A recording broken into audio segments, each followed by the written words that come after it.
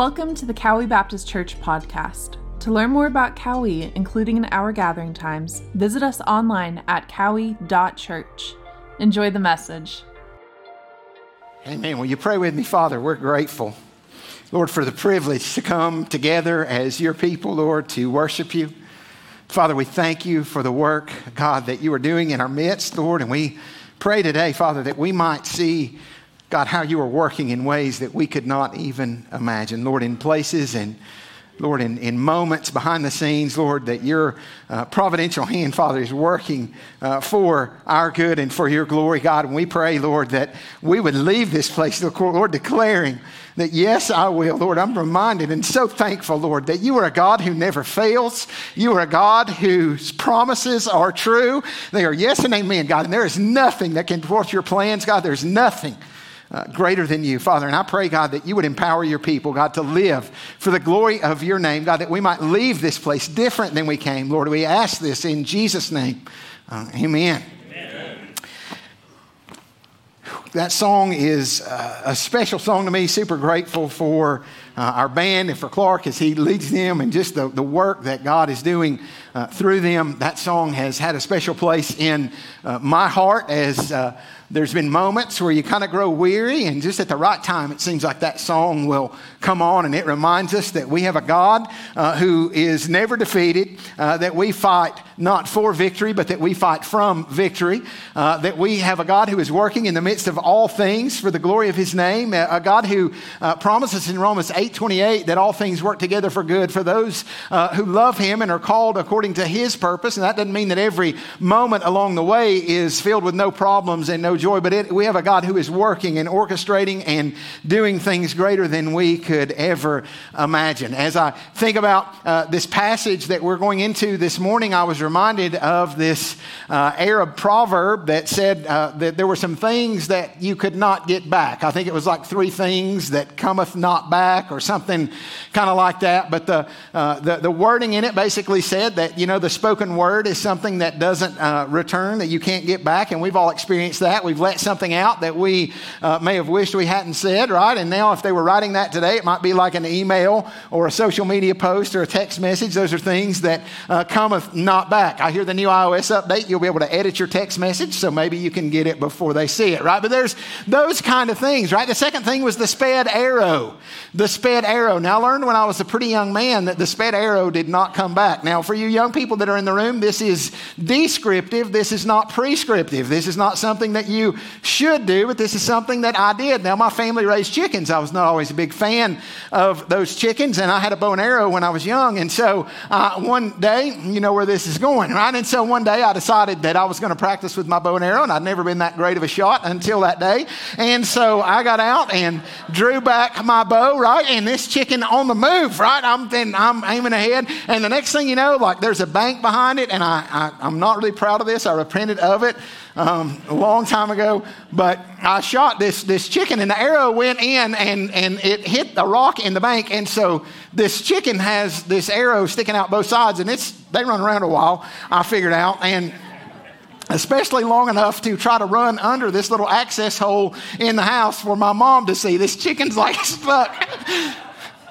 Here I am with the bow. Like, this is not coming back, right? This is a bad idea. And I was in big trouble, right? So we have those kind of moments, right? But the other thing that doesn't return, that doesn't come back, right, is these missed opportunities in our lives. And today we're going to really look at an incredible story in the scriptures. And when we, think about things that sometimes people have as great fears, a lot of times we think of different things, but one of the greatest fears that people have, especially people as they're nearing the end of their life, is that they have lived this life and somehow have missed and not walked in the purpose that God has given them. That somehow they've missed all that God desired to use them for, and because of fear and because of anxiety and because of other things, they've chose to play it safe rather than to step out and to walk by faith in following God. And we're going to look at an incredible story. We're going to be walking through the first 4 chapters of the book of Esther. If you're following along in our reading plan, that's where we are at. Now, if you're a guest with us today, I'm so glad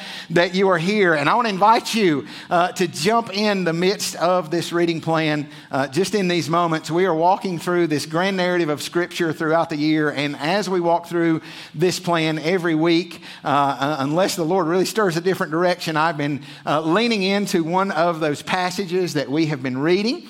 And we're just looking at this big story of the redemption plan of God and His great work in our midst. And so we would love for you to join in that. You'll find copies of that at our Connect table as you leave. You'll find that at cowie.church/disciple. Both of those places are great. And if you're a guest, it would mean so much to us if you would connect at our Connect table for just a moment. Let us know of your time with us. Let us know a little information about you. We'll promise not to visit unless you want us to by the end of the day or anything crazy like that. We just want to connect as much as you want to connect in the midst, but we'd love to give you a free gift, just let you know a little bit about how to plug in and connect here at Cowie. So Esther, chapter number 1. Now we're going to spend most of our time in chapter number 4, but we're going to tell a story pretty fast. Now what we're going to see in this scripture and what we're going to see in this passage is that the Lord's hand is at work. Now it's an interesting book in the fact that there is no mention of the Lord in this book, but we see His hand all throughout.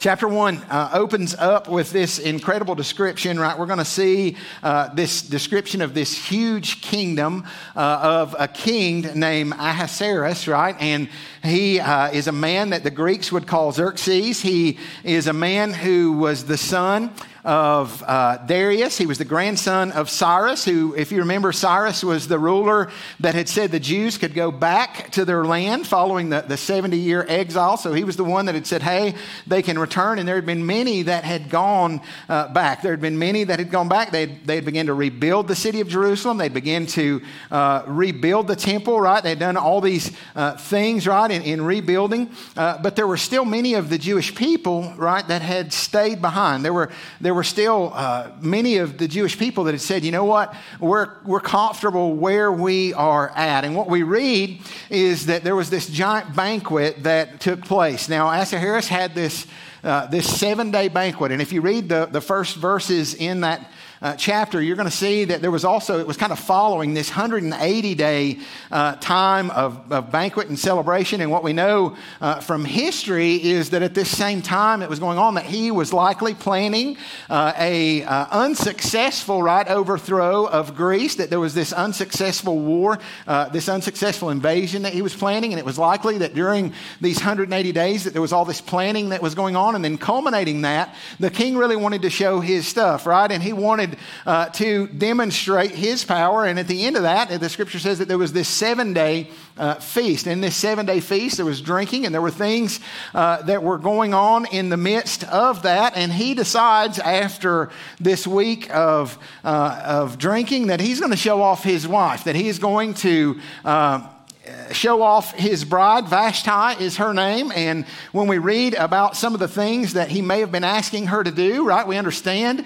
why her answer was no. Now, we don't have full details of what exactly was going on there, so we're not going to go but so far in that. But what we do know is that she's like, no way, right? And we're not sure, again, about why, but she says, forget it. And the king is publicly embarrassed. She doesn't come in. She publicly embarrasses the king. In chapter 1, verse 17 and 18, his counselors and the men that were there said, hey, bro, you're going to ruin this for everybody. Ain't nobody's wife going to mind them after this unless you do something with her. Read it yourself. It's pretty much what it says. And so, read it yourself. I'm just delivering it. I don't write it. And so, he said, you're going to need to do something about this. You're going to need to handle the queen. And so he decides, hey, I'm going to kick her out. I'm going to depose her. We're going to find a new queen, right? Because she's gone too far, right? And so there's some time that passes, likely the time of this unsuccessful attempt at taking over Greece, right? There's this time gap that's there.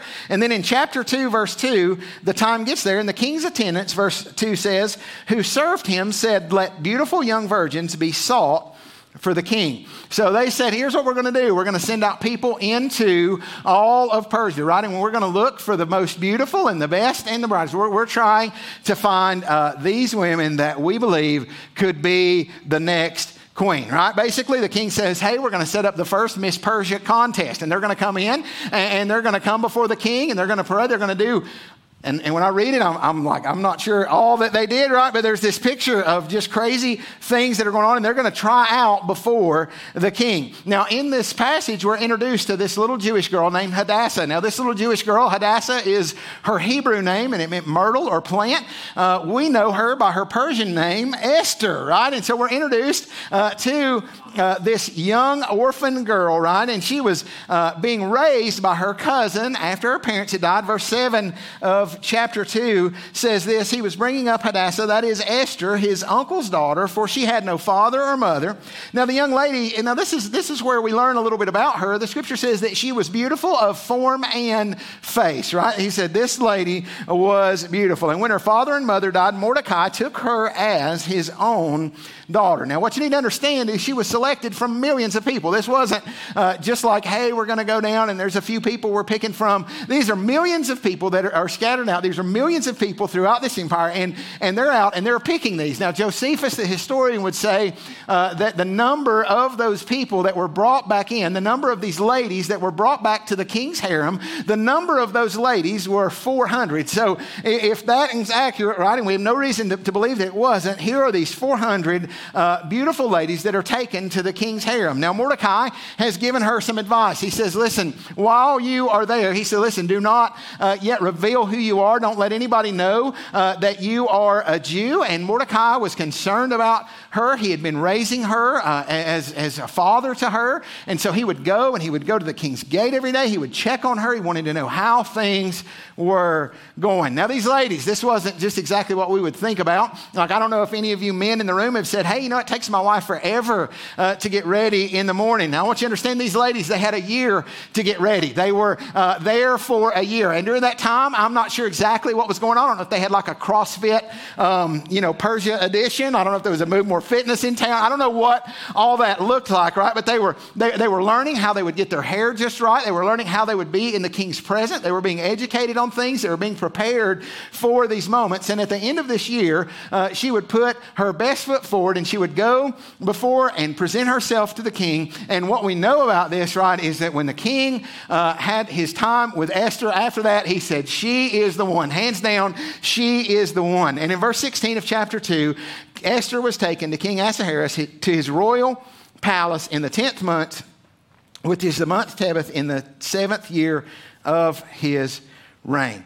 Now, here was Mordecai in the midst of that. He was still keeping an eye on her. He was still staying close. And in verse 21 of that chapter, it says, in those days, while Mordecai was sitting at the king's gate, Bigthan and Teresh, two of the king's officials who guarded the door, became angry and sought to lay hands on King Ahasuerus. Now, so these are people that have access to the king, and they are angry with him for some reason. Maybe they didn't like that they didn't have a beauty pageant for them to have. I don't know what their beef was with him, but they did not like what the king was doing. They had access to the king, and they developed this plot that they would kill him. So they thought to lay hands on him. Now Mordecai, and sometimes we think about where we're at in the midst of life, and we think about the details that are going on.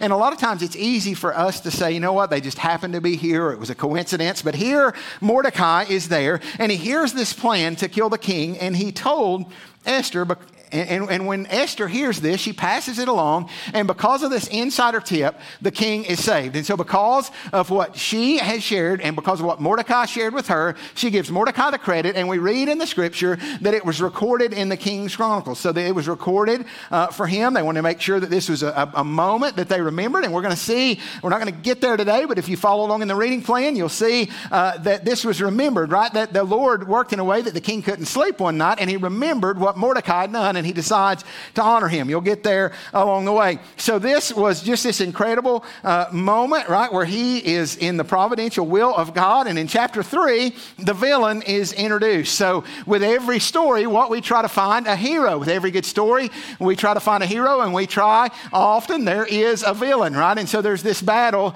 that goes on. And so in the midst of this story, the villain is introduced, a man named Haman. Now there's some intentional wording here. If you look at verse 1 of Esther chapter number 3, and you'll find it a couple more times through the book of Esther, he's referred to as an Agagite. And you're like, what in the world did they do that, right? Well, part of it's because you might be looking for baby names. I don't know. But here's the thing, right? No, this is why they did it. So the importance of this, we've got to go way back.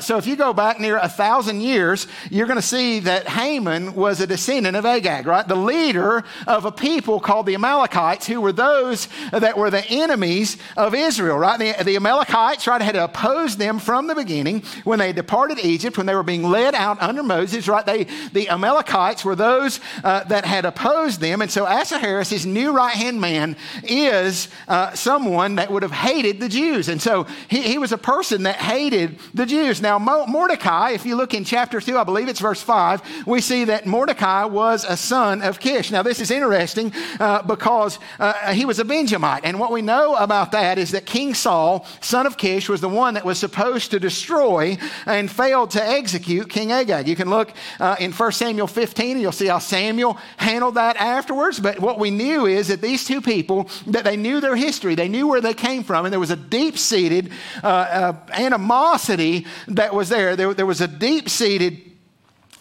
place of dislike. And so here Haman is put in charge. You read in the first parts of this chapter that what is to happen is everybody is supposed to bow down or pay homage to Haman. And what we find out is that Mordecai is having none of that. Now there's one thought that says, hey, Mordecai is a God-fearing Jew, and so he's not bowing to anybody except Yahweh.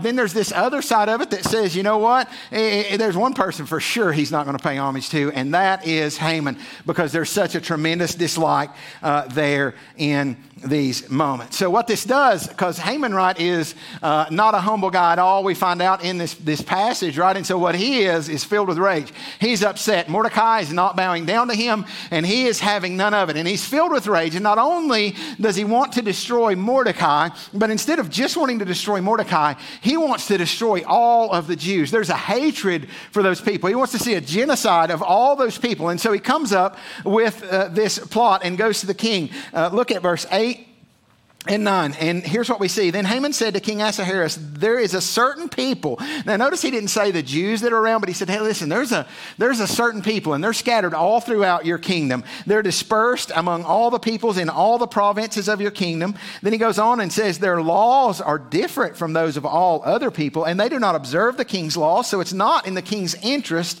to let them remain. Then he says, if it's pleasing to the king, let it be decreed that they be destroyed, and I will pay 10,000 talents of silver into the hands of those who carry on the king's business to put into the king's treasury. So he makes this decree, right? The king says, hey, sounds good to me. Well, if they're not obeying me, I don't know. I already had that trouble with Vashti. I'm in. And so Haman says, okay, here's what we're going to do. They cast lots. Basically, it's like this, almost this rolling of the dice that says, hey, there's going to be a time, and on this certain day, there's going to be this destruction and this massacre of all the Jews in the land. And so Haman's quick. He's like, we got to get this word out. And he said, we got to get it out quick. They didn't have Facebook to post it. They didn't have text messages to go, but they send out this decree, right? And people are going and sharing this in all the provinces, and they're saying, here's what's going to happen on this certain day. The king has decreed that all of the Jews are to be taken out. Now, here's Mordecai, right? And Mordecai is a Jew. Now, the king, little does he know, his queen Esther is also a Jew, and Mordecai hears this mess that's going on, right? Mordecai hears of this decree, and in chapter 4, beginning in verse 1, the scripture says, Mordecai learned all that had been done, and he tore his clothes and put on sackcloth and ashes and went out into the midst of the city and wailed loudly and bitterly. Now, Esther has no idea that this decree has been made. And so she hears that Mordecai is in sackcloth, and the rules would be that he couldn't come into the gates dressed like that, and that he was mourning. And we read at the end of chapter 3 that when these things were being announced, that there was mourning, and there was Jews that had begun to fast all over, and they were weeping because of this decree of the king, right? And so Mordecai hears this. He gets in the sackcloth and ashes, and Esther says, I'm upset. I'm worried for him. My heart is broken for him. And so she says, here's what I'll do. I'll send him some clothes so he can get out of that sackcloth and he can get back in. She sends these clothes out to Mordecai. Mordecai refuses the clothes, because here's something. There was something at the root of all this that was going on, right? So he refuses these clothes, and she sends out one of the eunuchs. Now we're going to see this guy's name here in a little bit, but none of us are going to remember this eunuch's name, right? He was assigned to care for Esther by the king, and we're going to see him play an incredible part in the midst of this story, right? And so she sends one of the eunuchs, and she says, hey, what's going on? And here in verse 7, Mordecai tells the eunuch, Scripture says, all that had happened to him and the exact amount of money that Haman had promised to pay to the king's treasuries for the destruction of the Jews. He also gave him a copy of the text of the edict which had been issued in Susa for their destruction, that he might show Esther and inform her, and to order her to go into the king to implore his favor and to plead with him for her people. Now Esther hears this, and she's going to have what we're going to call a conflicting dilemma. She's in a really tight spot. What am I going to do with this situation? And we're going to see the reason she was in the dilemma. Now, Hathach, who is this eunuch, comes back, and he related Mordecai's words to Esther, and Esther spoke to Hathach and ordered him to reply to Mordecai. All the king's servants and the people of the king's provinces know that for any man or woman who comes to the king to the inner court who is not summoned, he has but one law, that he be put to death, unless the king holds out to him the golden scepter so that he may live. And I have not been summoned to come to the king for these 30 days. And they related these words to Mordecai. Right, she was in this very difficult spot, right? She's got a dilemma that she is facing, right? And it's a conflicting thing because she knows that if she goes into the king's presence, that the law, without being summoned, that the law says that it's a death sentence for her. That it's like signing her own death sentence. Then Mordecai responds, and he gives what I'm going to call a convicting declaration. In verse 13, Mordecai told them to reply to Esther, Do not imagine that you in the king's palace can escape any more than all the Jews. For if you remain silent at this time, relief and deliverance will arise for the Jews from another place, and you and your father's house will perish. And I love how he says this. And who knows whether you have not attained royalty for such a time as this. I like how he words that. Anytime I hear somebody say, you know what, the Lord's given me this exact thing for you and all these kind of things, I really hope they've got a book, chapter, and verse. And I'm not saying that the Lord doesn't engage with other people and use them to speak into our lives, right? But I like how he just declares, perhaps the Lord has you here for such a time as this. Hebrews 10:24 says, let us consider how to stimulate one another to love and good deeds. We need some Mordecais in our life, right, that will share this convicting message, right? The Scripture says, not forsaking our assembly together, but encouraging one another all the more as you see the day drawing near. We need to spur one another along and encourage one another along to good works. And that's what Mordecai is doing. Tony Evans says this. He says, Esther had been providentially positioned to leverage influence for God's kingdom purposes. I love that thought, right? And notice when God places us in different places and different circumstances, when he blesses us that we might bless others. And so here's Esther in this moment, and she makes a courageous decision. She makes a courageous decision. Look at verse 15. The Scripture says this, then Esther told them to reply to Mordecai, go assemble all the Jews who are found in Susa and fast for me. Do not eat or drink for 3 days, night or day. I and my maidens will also fast in the same way, and thus I will go in to the king, which is not according to the law. And if I perish, I perish. Now, that's a bold statement, right? She makes a courageous decision. And I want you to notice that after she makes this courageous decision, she lets us see where her trust is, because I believe she had a confident dependence. She made this courageous decision, but she had a confident dependence because she said, here's what I'm going to do. I'm going in And I'm going to go before the king and all my maids, and I want to ask you, you get everybody fasting and praying. You get everybody praying and seeking the Lord and fasting in order to hear his voice and to seek his face, because ultimately I'm going in, but my dependence is all on him. You know, we see this incredible passage, and as we read the rest of this week, we're going to see how God uses Esther in just this incredible way to deliver her people. We're going to see how God works in just an incredible way. But I want you to see a truth in this passage and in this book that we can see so clearly. And the first thing I want you to see is that God is at work accomplishing his plan and his purposes in the midst of a broken world. There's times that we don't see it. There's times that our circumstances feel weird. But God is at work, and he's accomplishing his plans and his purposes in the midst of this broken world. God's name is never mentioned in the book of Esther.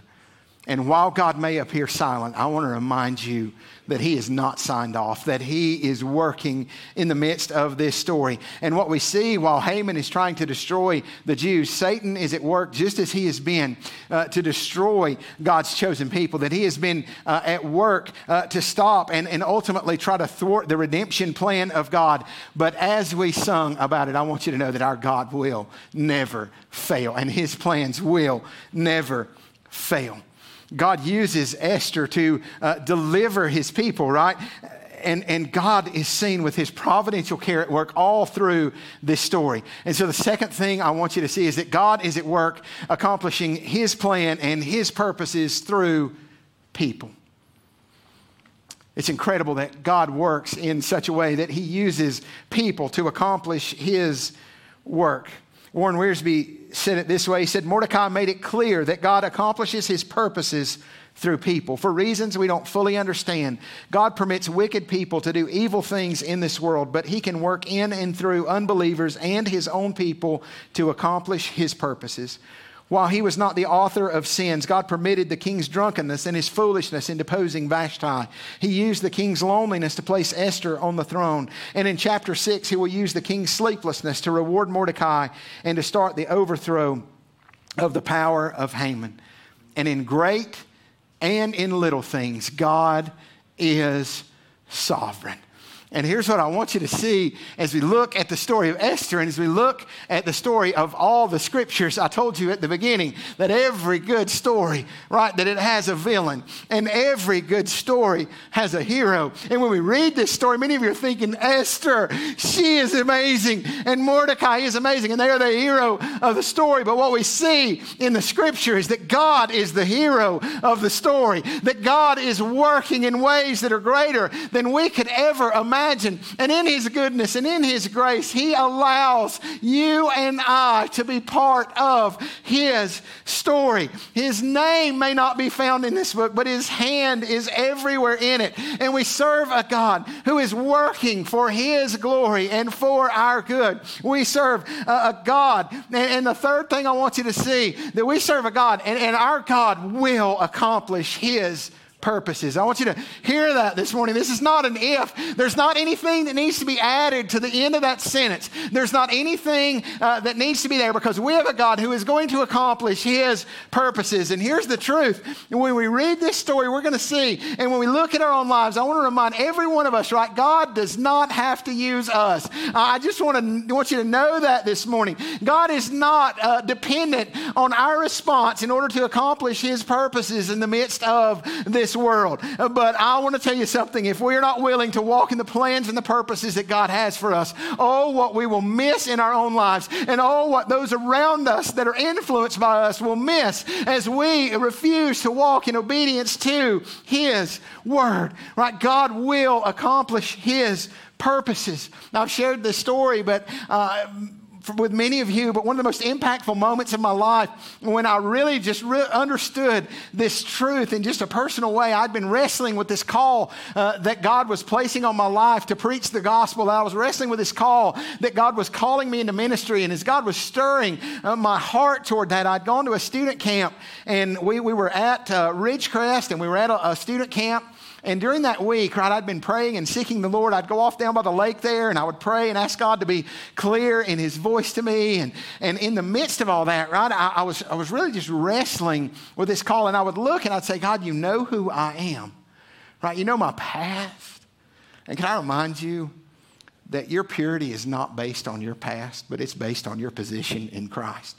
Can I remind you that God takes broken pieces and he makes masterpieces, that God is not dependent on people that have lived a perfect life, because the reality is the gospel says none of us have, and we've been redeemed by the God of all grace, right? And then we didn't do it because of any of our good works, but we did it because of what he has done in our life. So don't let your past keep you from being used by God. But I was wrestling in those moments, right?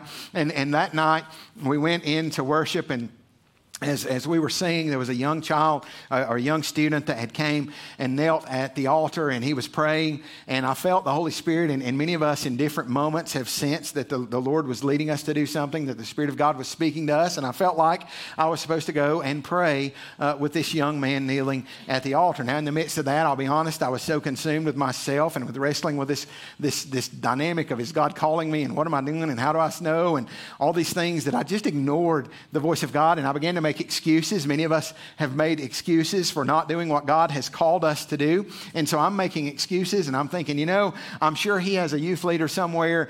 He's not one of our kids. Somebody, I don't need to go up there and pray with him.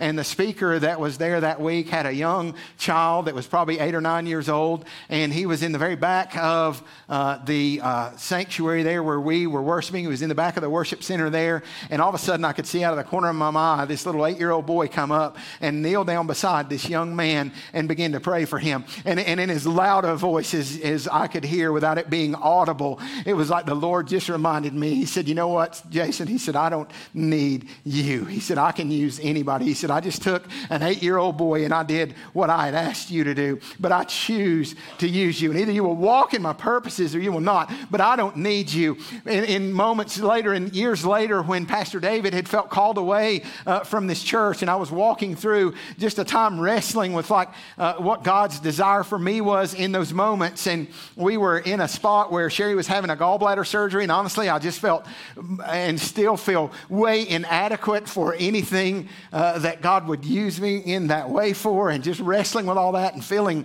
so inadequate, right? She had a gallbladder surgery and ended up having to stay at the hospital that weekend. And I opened the book of Joshua, and I was reminded that morning in just as loud a voice as I had been that day, as I read of Joshua and I read of this time where Moses had died, right? And when we think about God desiring his people to be in the promised land, if there's anybody that would be critical to that story as we read it, it would be a man named Moses. But what I read that day was that Moses had died. The scripture says it this way: Moses, my servant, is dead. And they'd been mourning for 30 days. And he said, now get up and cross that Jordan. And in those moments, I was reminded that we're a moment on the mission of God, that his mission continues, that the great lawgiver Moses was not critical to the process to see them go into the promised land. And I'm reminded this morning that it is not critical for me, or not critical for any of us, for God to continue to accomplish his purposes, but he calls us to get up and continue on. We're a moment on the mission of God, but I thank God that he allows us to be part of that moment in our lives, right? This is an incredible truth, right? We're a moment on that. Warren Wiersbe says this: God is never in a hurry. Have you ever noticed that? He knows the end from the beginning. His decrees, though, are always right and always on time. A.W. Tozer said this. He was comparing God's sovereign purposes to an ocean liner leaving New York City bound for Liverpool, England. The people, he said, on board the ship are free to do as they please, but they aren't free to change the course of the ship. Tozer says this: the mighty liner of God's sovereign design keeps its steady course over the course of history. God moves undisturbed and unhindered toward the fulfillment of those eternal purposes which he purposed in Christ Jesus before the world began. See, what we see is Mordecai was confident in the plans of God. Mordecai was confident. He said, you know what? If you choose to remain silent, God will deliver the Jews through some other way. But it's going to impact you. It's going to impact family. Listen, what thinks you're going to be protected in all this? But I know one thing. God made a promise to Abraham in Genesis chapter 12. And I know the story, right? That God is going to deliver his people. That God is going to be with his people. That those who curse his people will be cursed. Those who bless his people. He said, from you, Abraham, he said, it's going to come a great nation. He said, I know the promises of God. And listen, we know the promises of God. We can trust in the promises of God. We can trust that even when we can't see it, that his hand is at work in our midst. But the truth is, sometimes we miss it. Sometimes we attribute all these things to coincidence when in reality, God is working providentially to orchestrate things. We see incredible things happen and we miss it. I read of a little boy who had climbed a tree and he was having a difficult time getting his way down, and he slipped and he started to fall and he began to scream, God save me, God save me, God save me. And all of a sudden people were coming from all around. They're running over to see what's going on. And all of a sudden there was this strange moment where his cry paused and he said, never mind, Lord, my pants got stuck in a branch on the way down. Listen, we miss it. And we're a people, we live in a culture where comfort is king. We live in a culture where we're content to play it safe, where we're content to be people that'll say, you know what, I thought about going on mission. I thought about doing that. But, you know, I read it that there's dangers there, that there's these things that can happen. There's these things that can happen. I want you to understand something in the will of God. And I love what Jan Gillette, a senior saint that I did a funeral service for here that taught an adult ladies Sunday school class. She was a warrior, man, for the kingdom. And she said, you know what, I am indestructible until God's plans and purposes for me are done. You know, we were in Honduras and we were serving on that soccer field there, and there was a lot of folks around us, and one of the guys there said, hey, these people are all in gangs here in the community, right? But I want you to know something, and a great theologian, Tim Root, said, you know, we are as safe as we could be in the perfect will of God. I've heard it said we are blood-bought and bulletproof inside the will of God. God is looking after his children.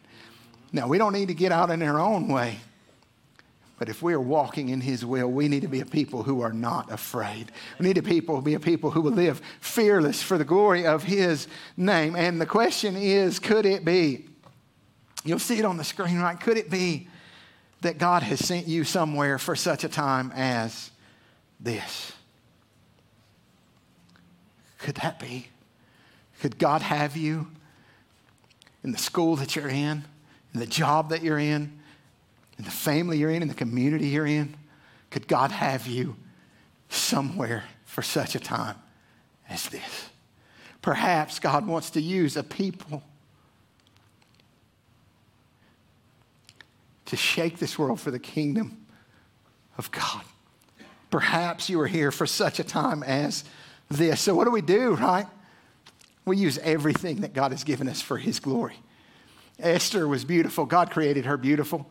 She may have worked a year primping up just a little bit, but I want you to understand something. God gave her those gifts, and God has given us gifts in the midst of this room. They are unique and they are different, and God has given us resources, and he has given us all these different things, and he desires that every one of us would use them for the glory of his name. Well, what if the place that we have been positioned, right, is a place that we might be able to proclaim the truth of the gospel? Well, could it be that what we are seeing around us and we've been attributing to coincidence is really the providence of God in our life, that he is orchestrating things behind the scenes to accomplish his plan and his purpose? Could it be that some of you who have suffered through difficult things in your past, who have walked through horrible things, could it be that in the midst of even those horrible and difficult things, that God has allowed you to go through those things so that you could use your platform and your influence to be a blessing to someone else? The scripture tells me that God doesn't waste anything, that even the afflictions of this life are momentary momentary and light compared to all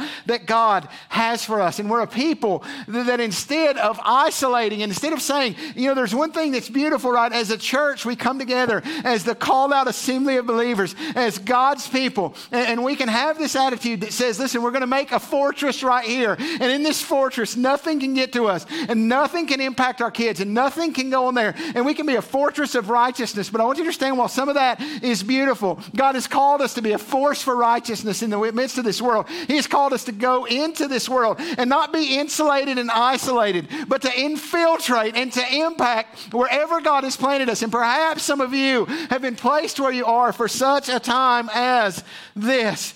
And listen, we trust that God is working every single day. We saw something beautiful in this passage. Esther made a courageous decision.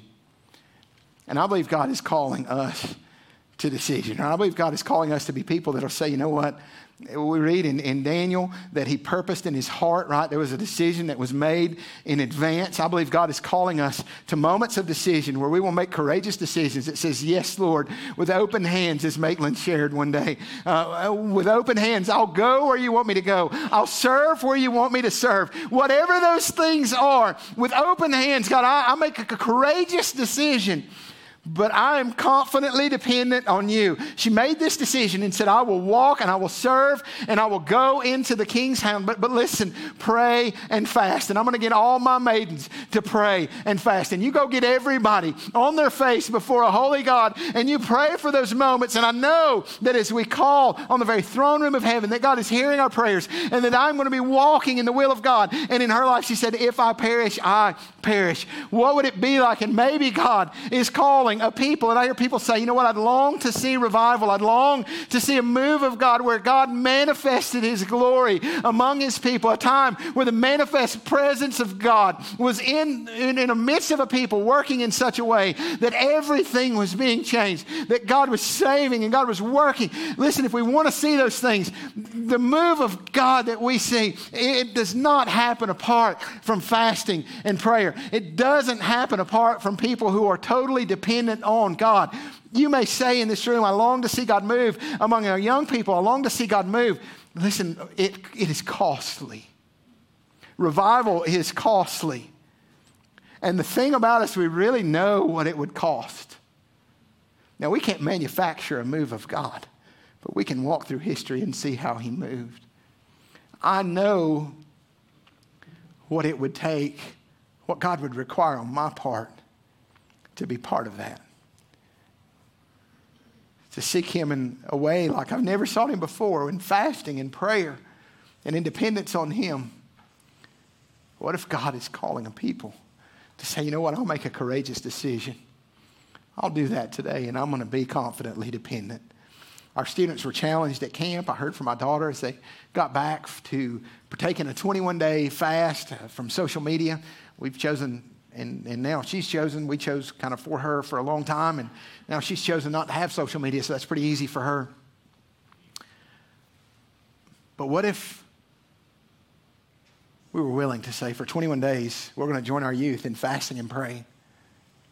We're going to lay aside something important in our lives, whether it was certain types of food, whether it was television. I don't know what we do with our time, but we're going to lay those things aside.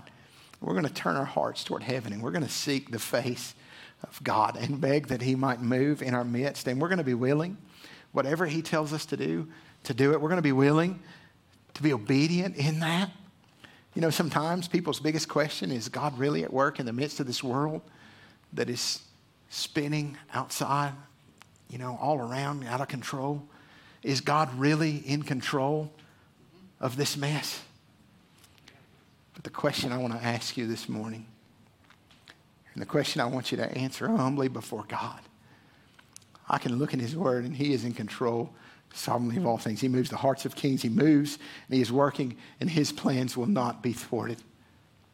But is he in control of my life? Because that's the question that he is calling on us to answer. What step of faith is God calling us to? Are we willing to obey the word of God, even if it costs us?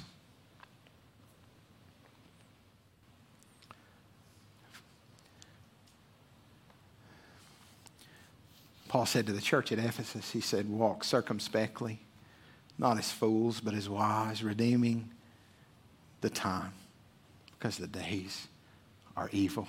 Some translations say making the most of every opportunity. We would be a people that would just rise up every day and say, God, I pray that you would not let me see opportunities pass by, or that you would allow me to see what you want me to do in these moments, and that I would be obedient. And it's going to take courage. It's going to take commitment. It's going to take some people that will make a courageous decision this morning and will seek God in prayer and have this attitude that says, you know what, if it gets weird, it gets weird. If I perish, I perish. But I will stand on the word of God, and I will declare the truth of God. And I will rejoice because the gospel of God is going forth. Paul wrote from prison, and he said, I rejoice in my suffering. He said, I rejoice in my imprisonment, because he said it's emboldened other people to share the good news of the gospel. It's emboldening others. And so we rejoice in whatever we face, knowing that God is the hero of the story, that he is at work all around us, even when we can't see it, and that in his goodness and his grace, he allows you to be part of his story. As we close, I just want to invite you. Maybe you're here this morning. Maybe you've never trusted Christ for salvation. Maybe you've recognized, as we've been talking, that there's a lot of things that brought you to this very moment. And some of those things you're saying, maybe this is coincidence. Maybe all these things, but maybe this morning you're seeing that the sovereign hand of God, right, has had you here for a divine purpose. That this morning you might see that his hand has been at work. And that throughout history, right, that he has demonstrated his love for you. The scripture says that the wages of our sin, right, is death, separation from God. But that God demonstrated his love toward us, and that while we were yet sinners, Christ died for us. Maybe God has brought you this morning to hear the good news of the gospel, and that God's sovereign plan, that whoever would call upon his name, that anyone who would turn from their sin and trust in Jesus could pass from death to life, could be born again into the family of God. And this morning, God has been working to bring you to this very moment. The scripture says that in Romans 10, that if we confess with our mouth Jesus is Lord, we recognize that he is in charge and that he is working. And believe in our heart, right? Not just with our mind, not just knowing things about God, but believing and trusting in him so much that we trust him with our life. The scripture says if we confess with our mouth that Jesus is Lord and believe in our heart that God has raised him from the dead, that we could be saved. And that whoever would call upon the name of the Lord shall be saved. Maybe that's you this morning. I want to invite you. There's nothing about the words of a prayer. Sometimes we have heard people say, if you repeat this prayer after me, that you'll be saved. I want you to understand it's a condition of your heart. The scripture says that we're born again into the family of God, that there's a response to God's grace, and that response is that we repent and we believe. We surrender our lives to him. And if that's you this morning, if you've never trusted Jesus, that is my invitation to you to repent and believe the gospel and to be born again into the family of God. And for all of us who are believers, my invitation to you is to say, you know what, perhaps God has me here for such a time as this. Make a courageous decision this morning, and then live your life in a way that's confidently dependent on him. And I believe he'll use a people. It could be that we read, it could be that people 100 years from now read about a revival that broke out through a people in this community. They read about how God moved in such a way that was incredible, and the names would all be forgotten and the things that were there. But what would be remembered is there were people that got into a place and they said, you know what, I'm going to courageously decide to walk in obedience to God. And I'm going to confidently depend on him because he is the one that does the work. I'm going to do that by prayer and fasting, being obedient.